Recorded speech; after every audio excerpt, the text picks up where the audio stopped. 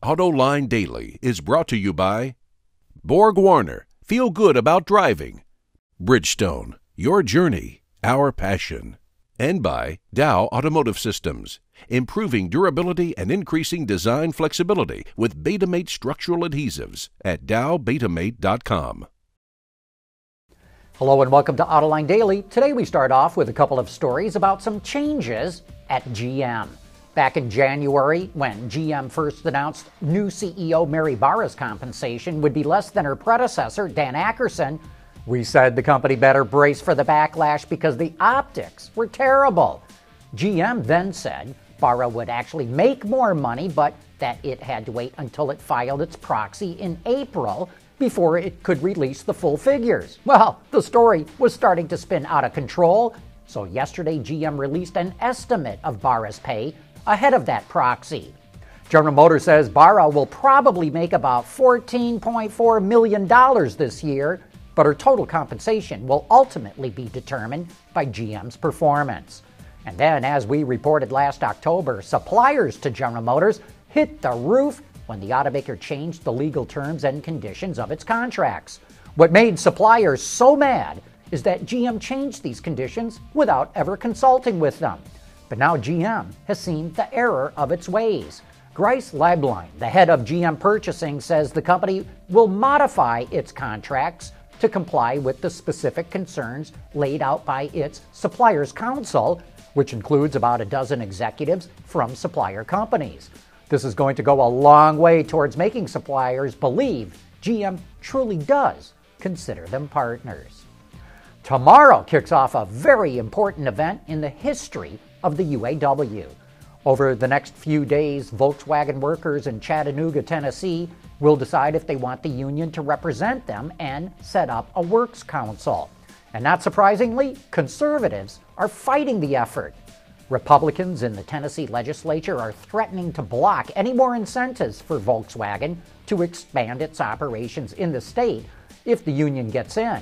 This vote has turned into a major political fight that's bringing in money and activists from all over the country. We should know how the vote turns out by this weekend.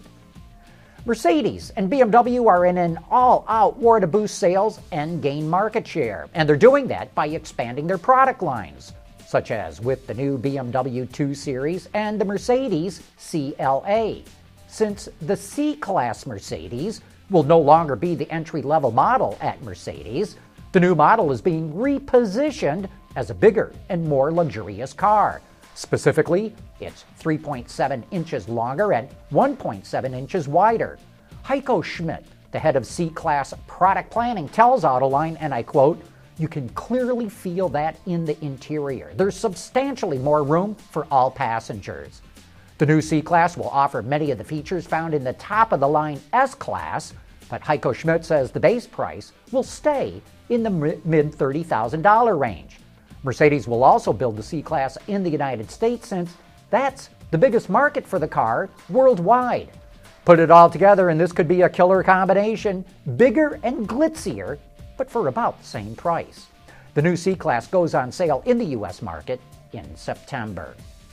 Last month in the U.S., new car sales were down 3%, but sales of vehicles powered by diesels were up 7.5%. In fact, diesels outsold hybrids.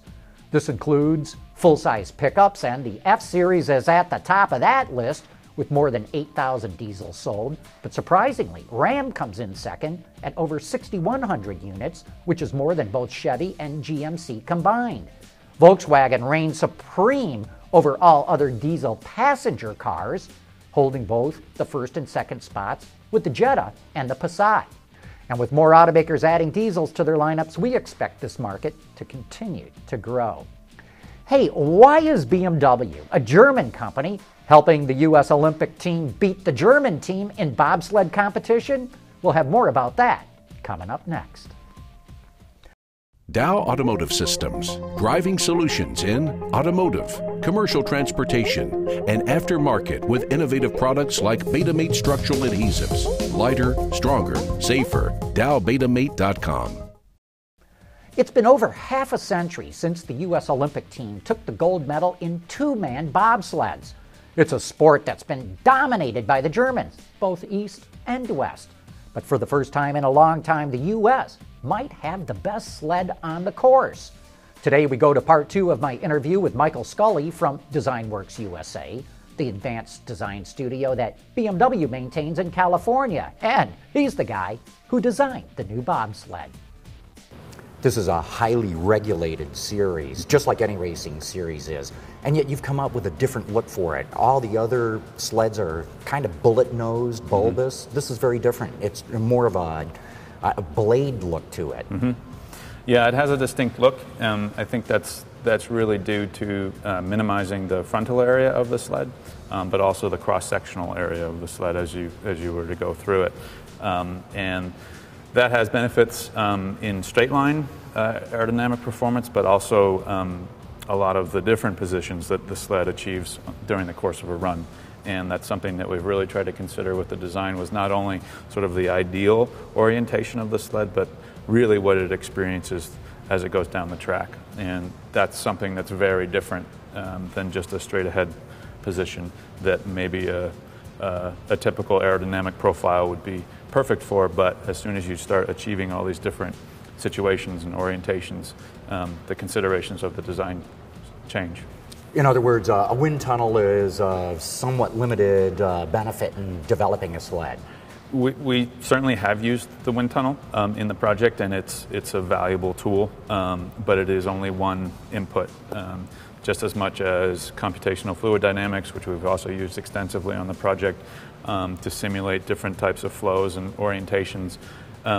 But because the track is so varied and diverse, really you get your true answers when you get on the track. So for us, that's something that we've embraced and tried to get on track as many times as possible.